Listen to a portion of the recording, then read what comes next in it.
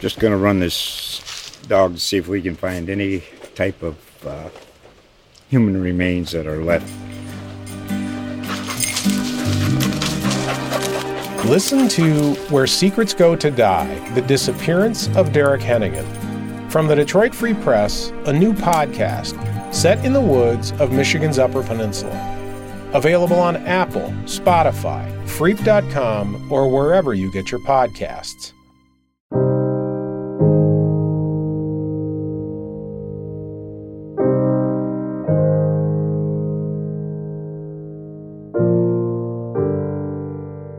Monty said she was one of the coldest human beings he's ever come across. My belief being, you can't be a bad enough 6-year-old to deserve that. What can you have done?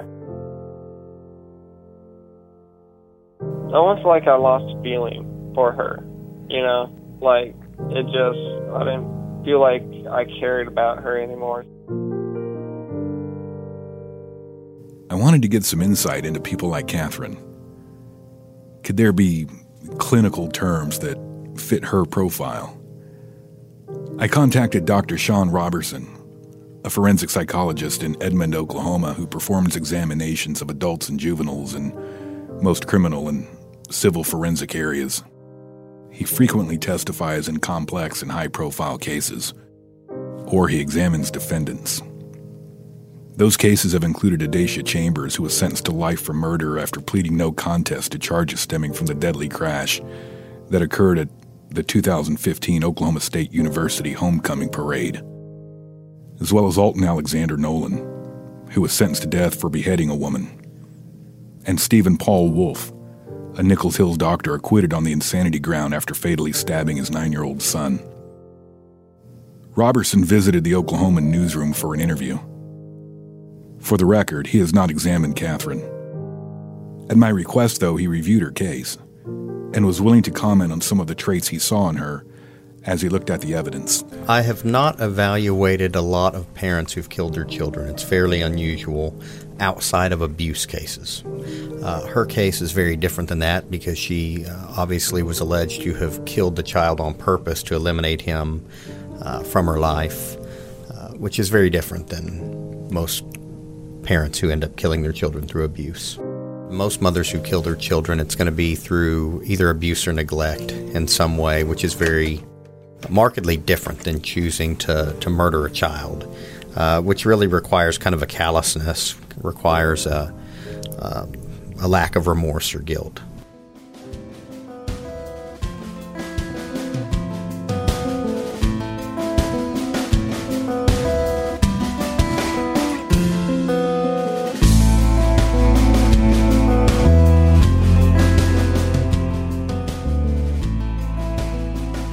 From NewsOK.com and The Oklahoman, I'm Josh Delaney.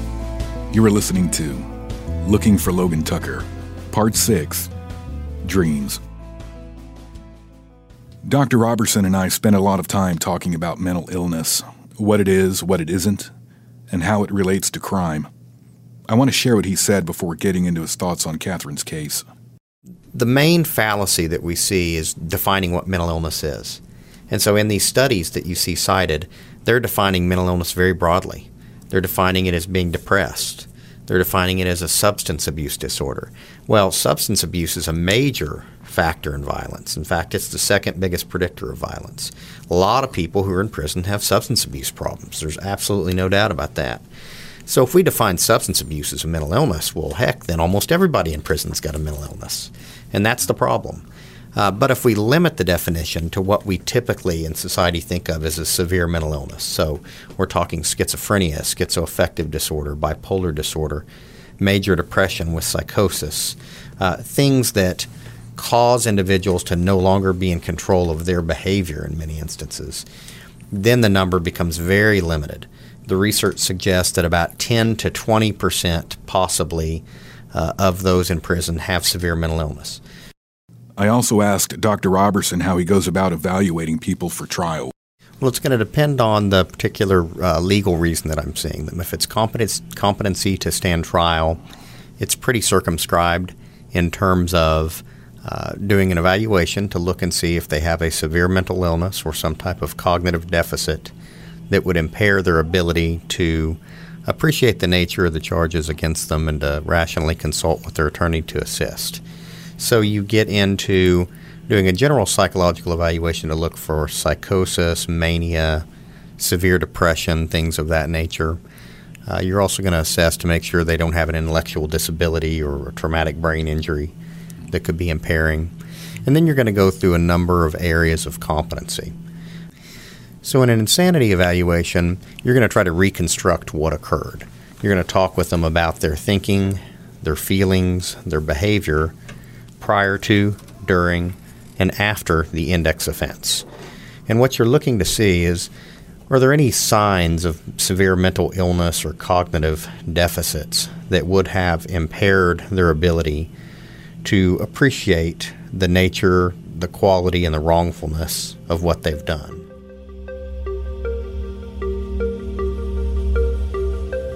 I thought it would be a good idea to ask Dr. Robertson to define terms that lay people often use but don't necessarily understand.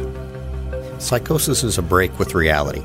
So this is more than just an overvalued idea that maybe you don't agree with. It is an actual break in reality, such as a delusion, where you have a fixed false belief.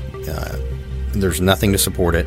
And even when somebody is presenting reality to you or facts to you, you're unable to recognize that. And what is narcissism? It's basically an extreme self-centeredness. Clinically speaking, we get into a lot of different aspects of behaviorally how that's acted out, and things that are associated with narcissism are a lack of empathy for others, a lack of remorse or guilt, a lack of taking responsibility. What is insanity? Insanity is basically a legal term, and we've actually replaced it here in Oklahoma in the statutes. Now we use the term not guilty by reason of mental illness rather than not guilty by reason of insanity. The underlying elements have not changed. It is, does a person have a severe mental illness or cognitive deficits that kept them from being able to know the nature, the quality, and the wrongfulness of their actions? Finally, what is psychopathy? Most psychopaths are very present-oriented, they're irresponsible, and they're impulsive. And so they live kind of day to day. There are a lot of different traits of psychopathy. So you may have psychopaths who exhibit more of one trait than another. But in general, those are a few of the traits that we look at, is they live kind of a lifestyle where they bounce around. They've often had many short-term marital relationships. They've lived kind of a parasitic lifestyle where they go from one person to another using them for what they can until that bridge is burned, so to speak. Psychopaths aren't delusional, so they're not mentally ill. It's not a break with reality. Now, they tell themselves lies to justify their own narcissistic needs, and they will live their life that way. But we really need to distinguish that between somebody who may have schizophrenia or may have a disorder where they cannot help themselves. They're not meeting some narcissistic need by having that delusion. It's really kind of comparing a dysfunctional personality to a medical condition where it's out of their control. Dr. Robertson talked about Catherine's case. He read the court documents and the news stories as coverage of Logan's disappearance unfolded, and Catherine was ultimately sentenced to life in prison without parole. Again, he has not evaluated Catherine. I asked her once if she was ever evaluated in prison. She told me after her arrest, the state evaluated her, and she was diagnosed with mild depression. There was no indication in any of the information that I read that there was an allegation she was psychotic or suffering from depression. The traits that are described in the evidence are very similar to what we see among persons who suffer from psychopathy. That is, a lack of empathy, a self-centered narcissism, leading an irresponsible lifestyle.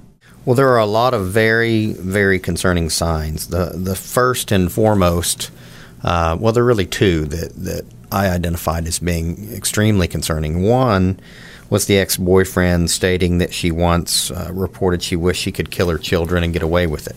That is a bright red flag for potential violence, and that type of statement should be taken as an immediate concern and threat that somebody may harm their children. That's basic threat assessment. The other major concern is that she was alleged to have, and I say alleged, I guess she's been convicted, so but she was alleged to have told many different stories about what happened to her child during that period of time, and some of these were clearly shown not to be true. And some of the parties that were witnesses would have no reason to necessarily lie. So, for example, she tells a DHS worker that her son's already been arranged for treatment at the Brown schools in Tulsa, but yet the Brown schools have never heard of her, don't have her son scheduled to be there. Obviously, looking at the evidence, one would be concerned about the fact that she tried to relinquish her rights to her children. DHS did not take them immediately and said that any treatment wouldn't be available for several days. She'd reportedly had a boyfriend ask her to move out specifically because of Logan and his behavior. She, had reportedly wanted to attend a biker rally and was unable to find a babysitter. So, one could theoretically look at any one of these as being a triggering event that was just kind of the straw that broke the camel's back. But without interviewing her, that would be hard to note. And particularly if she still maintains her innocence, she's probably going to say that nothing occurred. A few of the other concerning traits that you see in the evidence are the report that she relinquished rights to her other son and moved away pretty quickly from the town after her son disappeared. In addition, that she was not part or contributed to any of the searches for her son. It's obviously a big concern. And the claim that, 5 days after her son's disappearance, she's at a biker rally, basically having a good time, partying. There's no indication in the evidence that I read that she even reported her son missing. When someone such as Catherine has been convicted of murder, why don't they just admit it? Such an individual might hold on to the fact that there could be some legal technicality one day that gets them out. So if they admit to having done it, that may close that door. They may also be concerned if they're in prison about maintaining their innocence, because women who kill their children are generally not well accepted in prison populations. Finally, I asked Dr. Robertson if he has ever seen a case where a person admitted to a murder years after the fact. I actually had a case at the Forensic Center where it was an individual who had committed a murder years earlier, felt extremely guilty about it, and called the police and told them what he had done. He probably never would have been caught otherwise. So that can occur.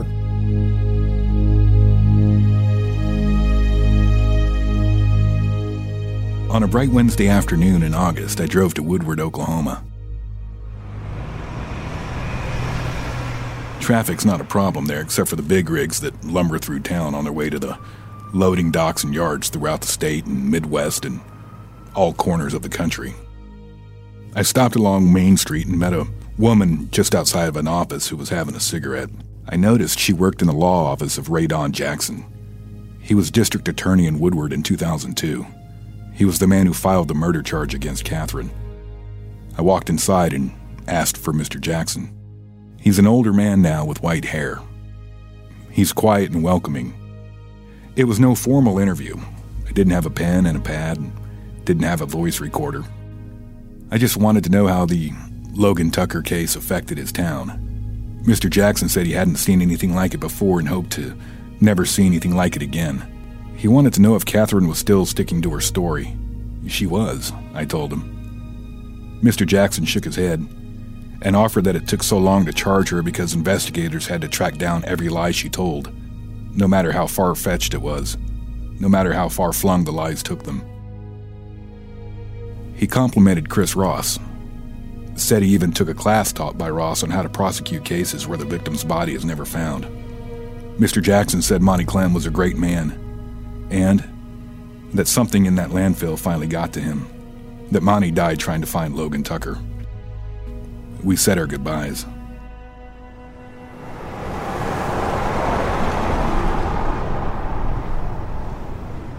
The white house on Texas Avenue, where Logan was last seen, is down the street from a church and a beauty school.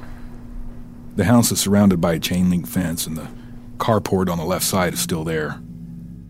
On the day I was there, in the front yard of the house, a lawnmower was stopped in its tracks. Junk was piled here and there, but there was a clear path out of the driveway. I couldn't get to the front door, so I knocked on the side of the house. No one answered. I went down to Sharon and stopped at the First Baptist Church where Monty and Pam got married, where Monty became a deacon. The brick building is up on a hill above the road with a semicircle driveway. Nobody was home there either. In Fort Supply, I drove by the lake. There were a handful of people camping and fishing. A man out there walking his dog. You start to see northwest Oklahoma through the eyes of a 4-year-old boy sitting in the back seat of his mother's car. The evidence was that as a 4-year-old, he went basically on a burial trip with his mother and brother, who is already dead, as he described it, and talked about his mother burying him, or was going to bury him, and carrying him over a fence and having a shovel, and he talked about the last time he'd seen him, he had wax and insects on him. You know, all that's got to come back sooner or later. As the miles wore on, the drive around northwest Oklahoma became more haunting. Out in the country of Woodward, I turned left onto a dirt road and saw the curve sign and turned around just as Justin had told investigators. I stopped on the side of the road and got out into the high brush and watched out for snakes, just as Catherine had told Justin. I saw some wildflowers beyond a barbed wire fence and looked off into the field where a tangle of woods rose up in the distance.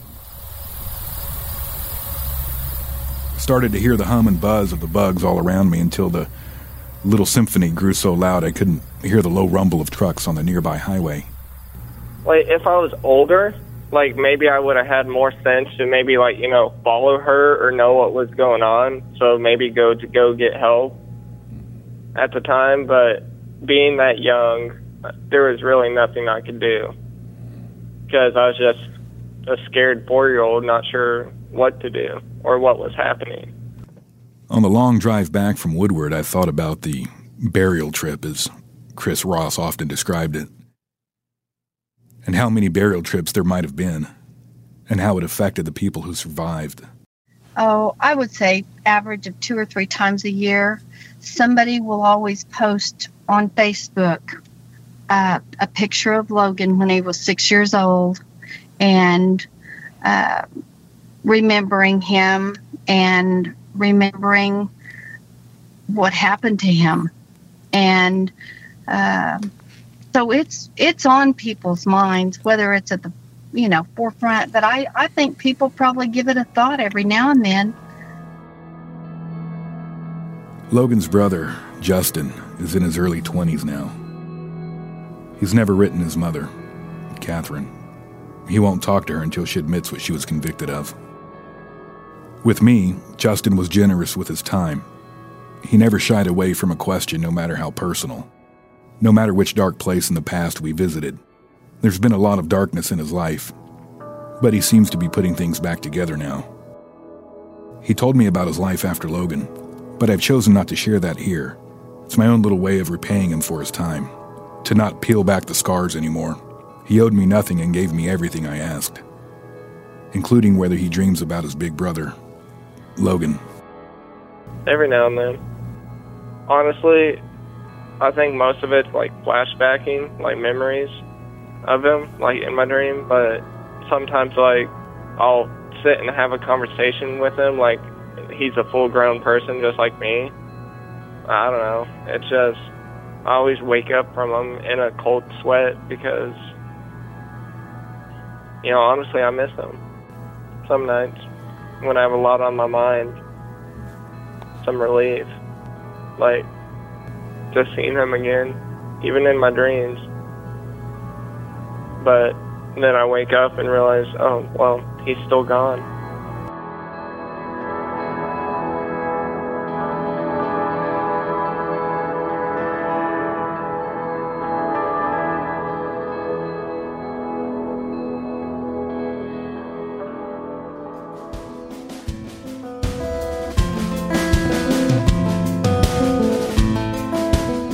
Looking for Logan Tucker is brought to you by The Oklahoman.